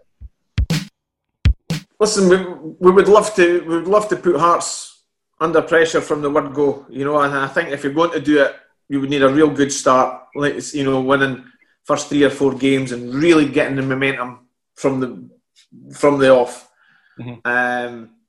The size of their squad just makes it so hard. A couple of injuries would affect, 2 or 3 injuries would affect any team in the league. I don't know if 2 or 3 injuries affects Hearts, and that might probably be the difference. And I mean, you look at the quality that who they're bringing in and who's remaining. They've got unbelievable players there, really, for the level that they're going to be playing at this year. Mm-hmm. So they should be right up there. Now it's up to us, because even last year, if you look at the difference between us and Dundee United last year, was the games we played against each other. Mm-hmm. Had we taken our fair share of the points against United, it would have been a lot closer. Mm-hmm. So that was the disappointing aspect for us as coaches. We realised against the rest of the teams, we're as good a record as Dundee United. It was those head-to-head games that we fell a little bit short for one reason or another. Not always because they were the better side. I suppose you need to put your coach's head on here because you watch the club, but you're going to see everyone. But who's going to be our most important players this season? Then who's maybe 2 or 3 players that you think I'm going to hang my hat on here and they're going to take us to the promised land? Okay. Well, like you say, I could sit in the fence and say it's a team game and stuff like that, but it's never really been my style, Steve. Good man. Good man. I generally thought, last year Mark Ridgers had an incredible season in goal, and I think you need that from your goalkeeper. You look at Champions League final last night. Didn't have much to do, but 0-0. Neuer made some big saves, a couple of big saves. That's so important. So you need Mark to have a similar season for sure. Mm-hmm. The rest of the team we do look pretty solid.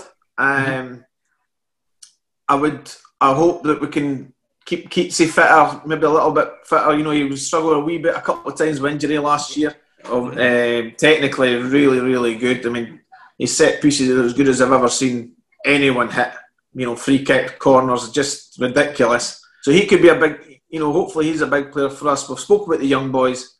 And another one I think it could probably give us more, and I think he will, is Miles Story. I really do. I think his pace, if we can utilise that properly, is a massive, massive weapon for us. So he's one that I really hope kind of, digs in and really produces for us, because when he's in his game, he's nearly unplayable. It might be that he might play a little bit more up front this year, because of, we haven't replaced Jordan as such.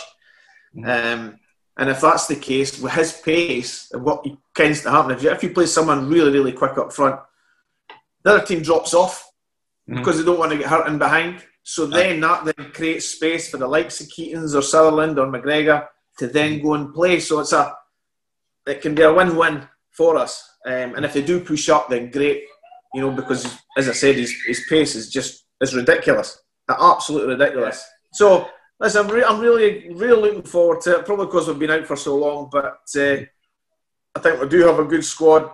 And like I said, hopefully, I think the manager's maybe going to try and add one, possibly two more. So, can we push Hearts in the 3 head-to-head games? We've obviously got 2 at Tynecastle, which weighs in their favour. But, as I said, realistically, you would, I think, probably all but the most die-hard fan would say that, they would expect Hearts to win the league.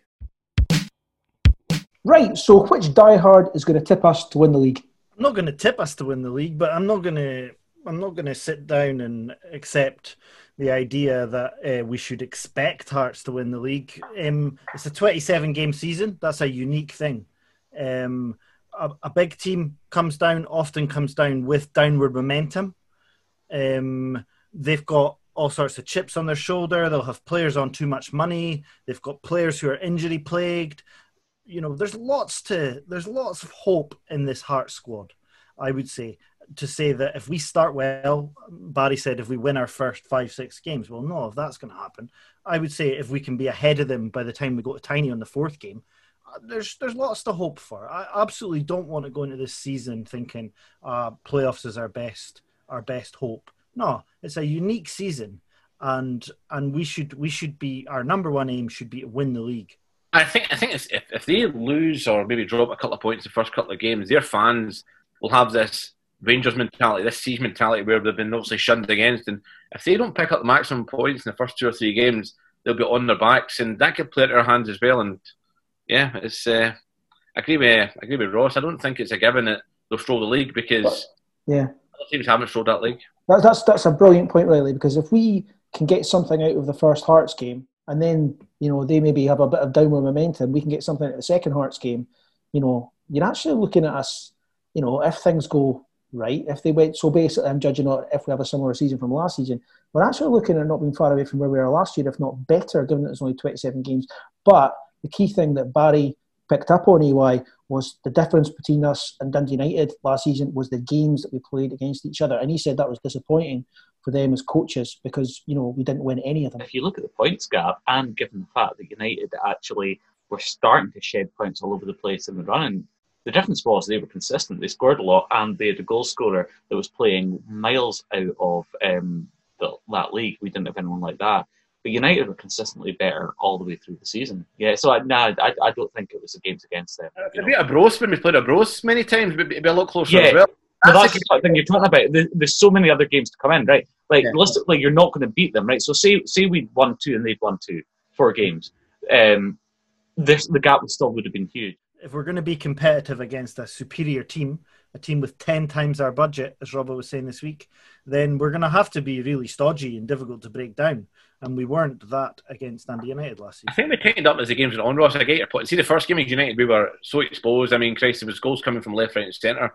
We did tighten up towards the end of the season, but back to Andrew's point, it's a team that was paying players far out with this league's capabilities, and did a goal scorer that no one else could touch. So, yeah, I think it's other games against Abros and stuff that killed us, not the United games, to be honest. Well, Barry talks about, Riley, you went and got him off the fence, and you got him to mention who you thought the key players were going to be next season. I thought that was really interesting myself, I've got to say.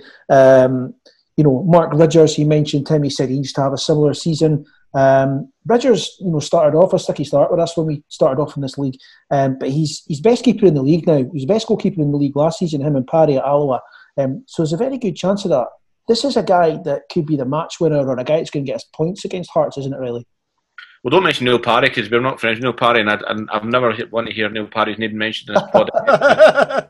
Absolute waste of space, but he's good for banter. He's number one, but he's number one in the team sheet for me. I think the boy's a great goalkeeper. He's a local boy. He knows what it means to play for Inverness. He loves playing for us. He's commanding, and I agree with him, mate. I don't think there's a better goalkeeper in the league, and please don't see Neil Parry in this podcast again, because that is sacrilege.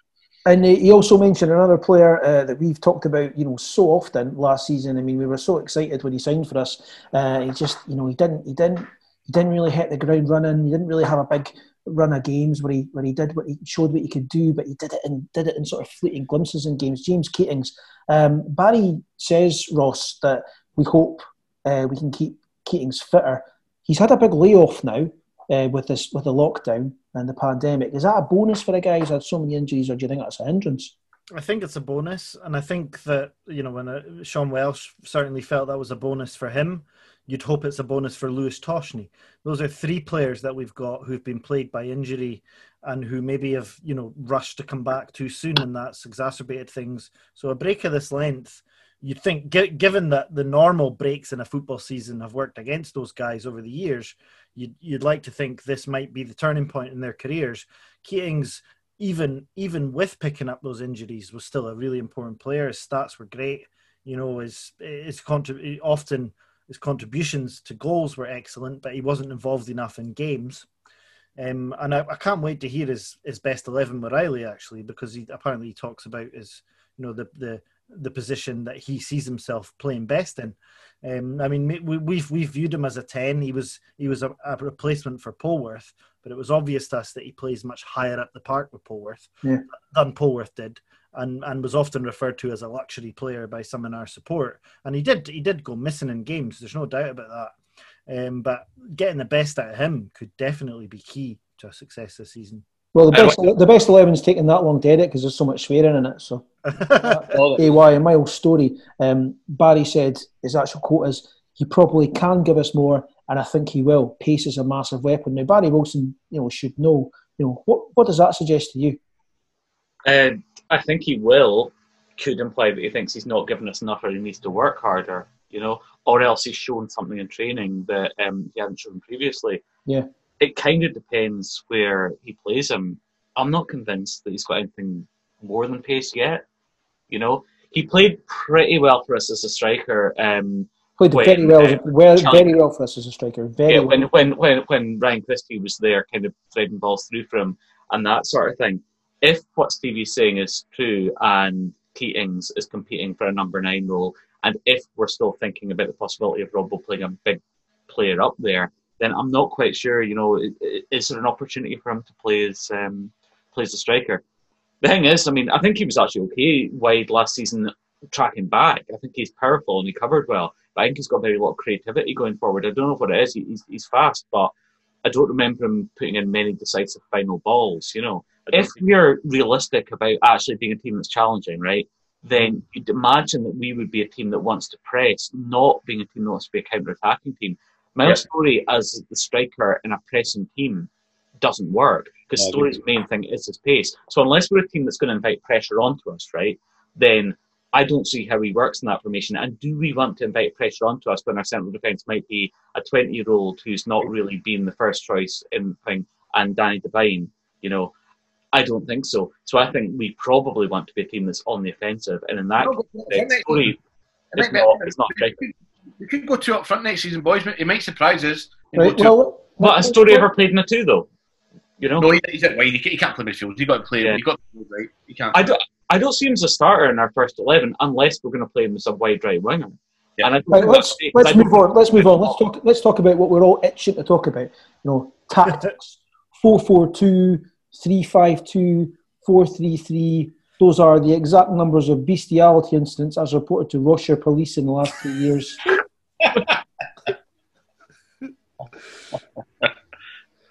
Keep that in. I was going to say that's a number of Tesco's that have opened up each year in Inverness for the last 3 years. The first one's better. Right, Ross, you want to talk about tactics. On you go. Well, what we know about Robbo is and formations is that he's not one of these managers that's attached to a particular formation or playing style. I think he's quite pragmatic, and I think as Inverness manager you have to be. You probably just have to build a squad before you can decide what the formation is. Do you know what I mean? It depends on what you've ended up with before you can decide how best to use it. I think we remember he brought us up in 2003 by playing quite a kind of narrow 4-3-3.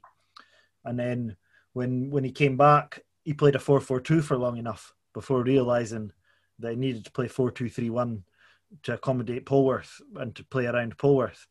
And then he stuck with that last season for the most part, even when it didn't always look like the best thing. I think there's also the question about this league. Andrew was talking there about how we won't be a counter-attacking team in this league, and so Storey wouldn't work through the middle. I think he only played Storey once through the middle last season, and it was away to Dundee. There's such a range of games in this league. You've got teams that will sit in against you, the part-time teams, probably Queen of the South now, Morton. There's probably those 4 teams. And then you've got a bunch of teams that you're going to have really even games against, the other 4 teams, basically. And then you've got Hearts. So I guess in the end, a manager probably decides just to have a steady formation that they stick with that the players know.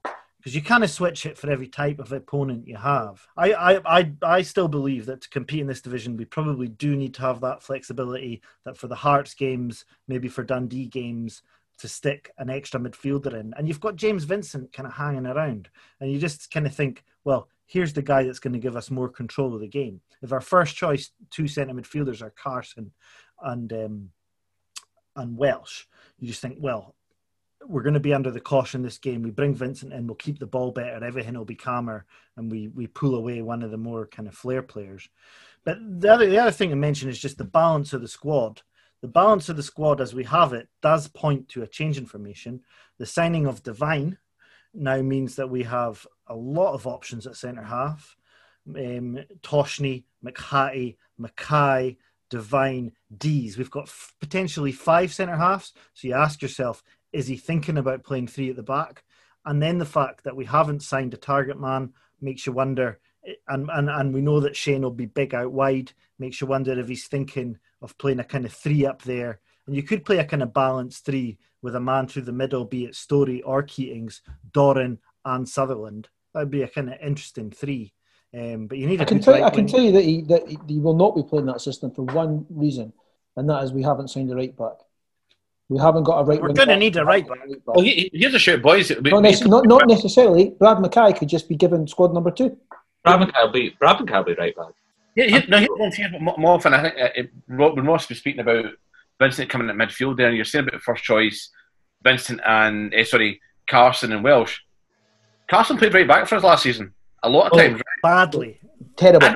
I know. But what I'm saying, I'm not. That could be an option where to get Vincent in the midfield, it goes Vincent and Welsh, and Carson's your right back. The thing though is that Robbo really, really rates Carson. He really likes Carson. He talked about that.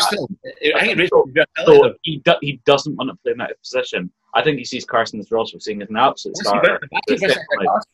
I don't see Carson being a starter. I see Vincent and Welsh as your first choice 6 and 8. I disagree. I think Ross is right. I don't think he'll start Vincent. I think it's Wilson Carson. Yeah. You might be wrong.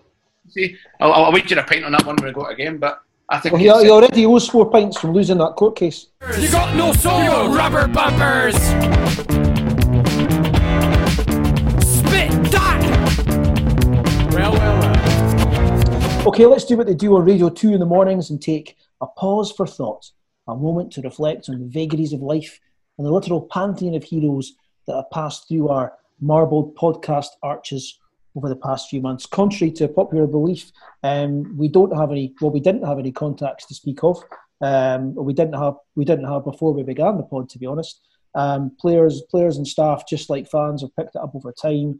They've had a listen, they've got in touch, they've got involved, or when Riley's got in touch with them, they've been receptive to talk to us. So genuinely, we're very appreciative of all the guys, the football players, and the club staff and coaches that have come and talked to us and been able, given them an opportunity to speak to all the fans that listen to the pod. So we're just going to go through a couple of the pods and just talk about it ourselves and reflect on a couple of the guys. Start off with the Christies, the Christie Legacy, we called it. I think it's been our most popular pod to date, bar our very first one that we did, the Sean Rooney one.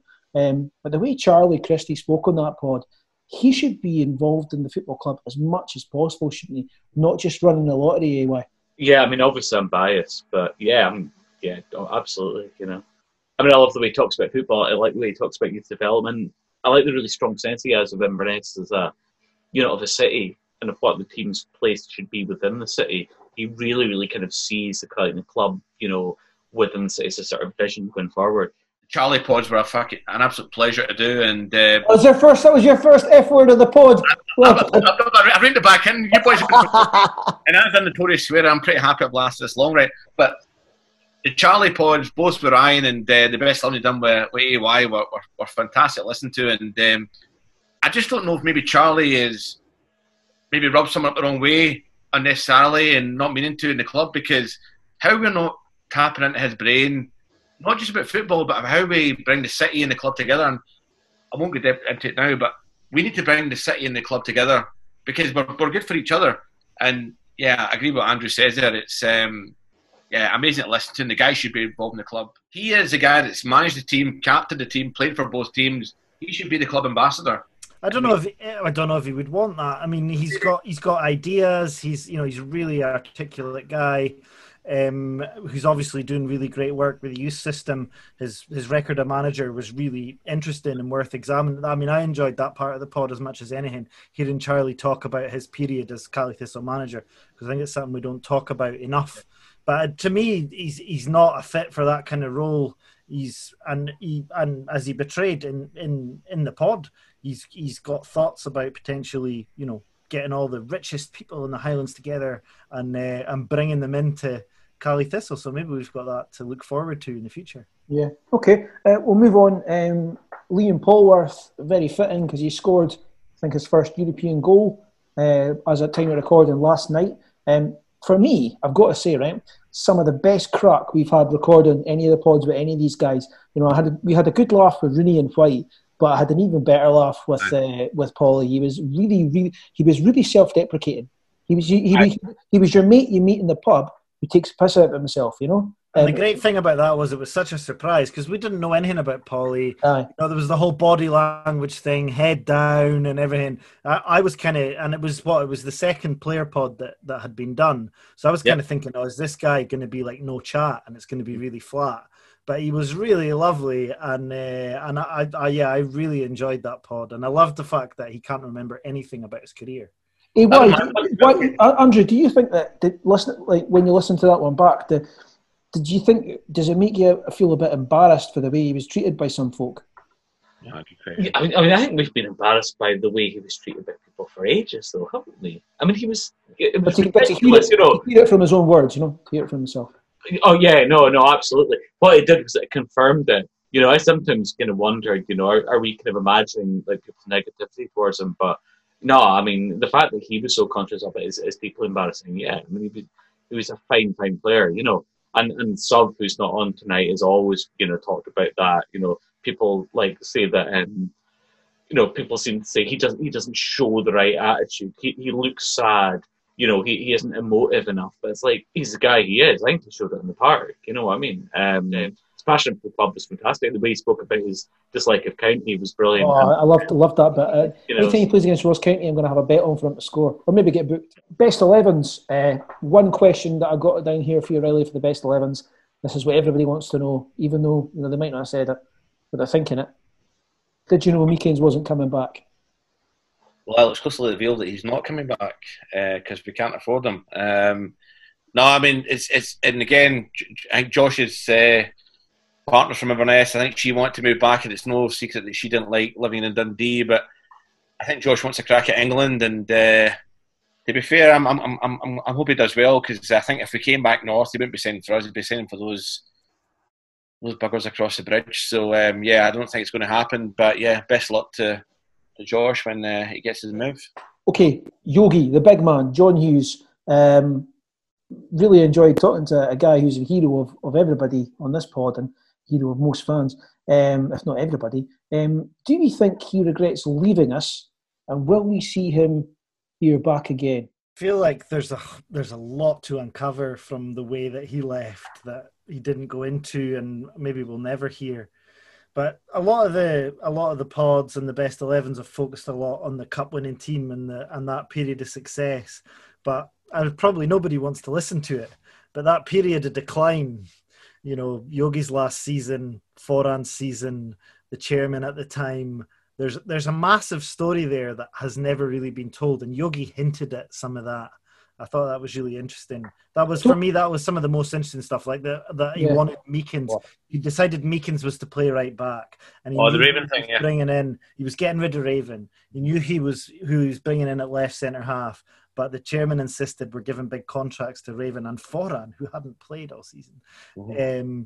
That to me, that was just the tip of the iceberg of a really big kind of story about our descent.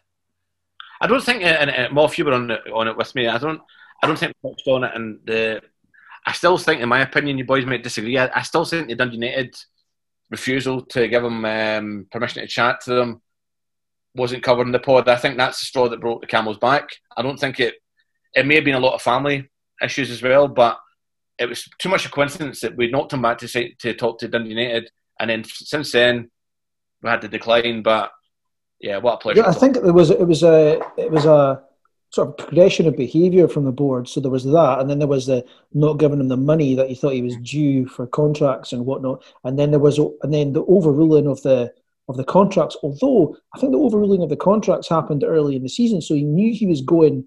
Maybe even from January or even before that, I think he knew he was going. I feel like the best stuff we heard about Yogi was from Charlie and Ryan. That really made you stop and think about what influence Yogi was. Yeah.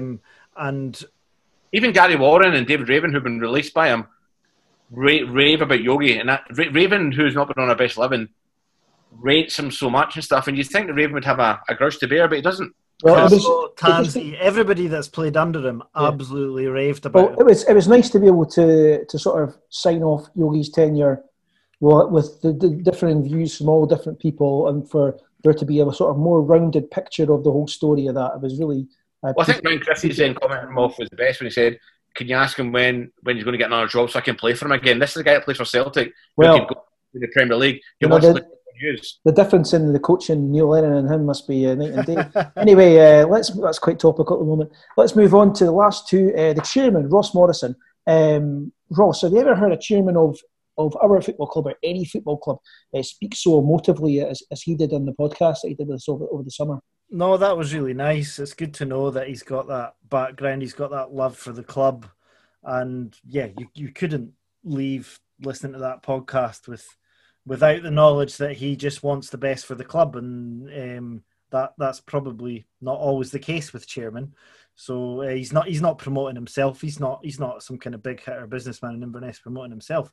He's in that job because he loves this club, and that's really encouraging and to know. So Ross, you weren't involved in the Scott Gardiner interview either. So he says all the right things as far as ICT is concerned, isn't it right? Puts forward a very kind of encouraging vision of the potential of the club. And I found that really exciting. He's engaged with a lot of the issues that fans have raised around the matchday experience. Obviously, he's produced these strips that are really beautiful, and used that to push people to. He's engaged with the community. My main concern off the back of that interview would be that he saw it as a short-term gig, and he still doesn't know if it's a long-term gig. So that stability is still not quite there yet. We don't know whether... of course, at the time we did that interview, we were still worried that him and Robbo were going to jump off to Hearts at any moment, But he talked about it quite openly, about the fact that he'd been asked to come up for 6 months to stabilise the ship. His wife was still in Edinburgh, and he didn't know whether it was something long-term. So I'm going to say, I was, and bang on, great point, Ross. I was sceptical of Scott Gardiner and stuff, and when he first came on board and stuff, and I haven't spoke to him a few times done the pod. I rate the guy. Track record, we can talk about track record. He's not been in the greatest of clubs in terms of what they've done, but he excuse my French, he gives a shit about the club. He's been in it. When everyone was furloughed, he was in there every single day. He cares about the club. I think he's there for the long term. I agree that there was a worry with Robbo and Hearts. I think it was a 2-for-1 job if Robbo went. But I think he's here for the long term. I think he gives a shit about the club. And I think it's good to have someone from outside Inverness who's maybe got an eye on how we can progress the club. Because I think from our history, we've had a lot of guys that have been mean to do well and stuff like that, but they're very, very maintained within Highland culture and how we can make us better within the Highlands. Scott Gardner because a bigger, better business out with the Highlands. So give him a chance. I think he'll do well, guys. Okay, right. Well, Barry Wilson, he knows the club as well as anybody. He was well aware of the efforts going into the club pre-lockdown. And as we get back to some semblance of normality, let's get the final views of the pod from Barry. And I think we all wish, had COVID not come along, obviously we all wish that, but pre-COVID, the club was looking, really, really strong. Scott had a lot of things in place going ahead this year with sponsorship and different little, obviously concerts and stuff like that. We're hoping to be self-sustainable. COVID's came along and we're yet to see the real effects of that. Obviously, the boys being on furloughs has been a godsend for every football club. But I do think we've got the right people in the right places. Yeah, we're not far away from being fine. If we can just get through this tricky spell that will be without the fans or with minimum fans or whatever it's going to be. Once we get through that, Scott's done great stuff. Any wee message for fans that maybe haven't got a ticket yet, or maybe pondering whether or not to come along to stadium next season? Why should they come and see us? Oh, everyone that's bought one, the club's really, really appreciated it. I spoke to Scott and he's been overwhelmed by the kindness and by the response that the fans have given that the uncertainty of everything. The response was overwhelming. It really was. If they haven't got one, listen, if you can, it would be great. We're definitely trying to put a product out on the pitch that's going to be good to watch. I've watched some games this year already in the Premier League, and I haven't been too impressed. But I know it's early stages of getting used to no crowds and stuff like that, and it was the same in the English Premiership. So hopefully it'll just take a wee bit of time to get together. Hopefully by the time we get going, there'll be fans in, and like I said, we'll be doing everything that we can to try and get a winning team out there. So if you can't back us with our voices initially, then you can back us by taking a season ticket and helping the club, and that would be brilliant. Everything everyone's done already has been really appreciated. It really has. It's been phenomenal response. Right, these guys, they all speak so emotively. Your Barry Wilsons and your Charlie Christies and your others, don't they, Ross? Do they make you excited about going back to the games? Definitely. I can't wait to go back to the games, and you can tell that Barry can't wait either. Bring it on as soon as possible. No, I'm the same. I think it's.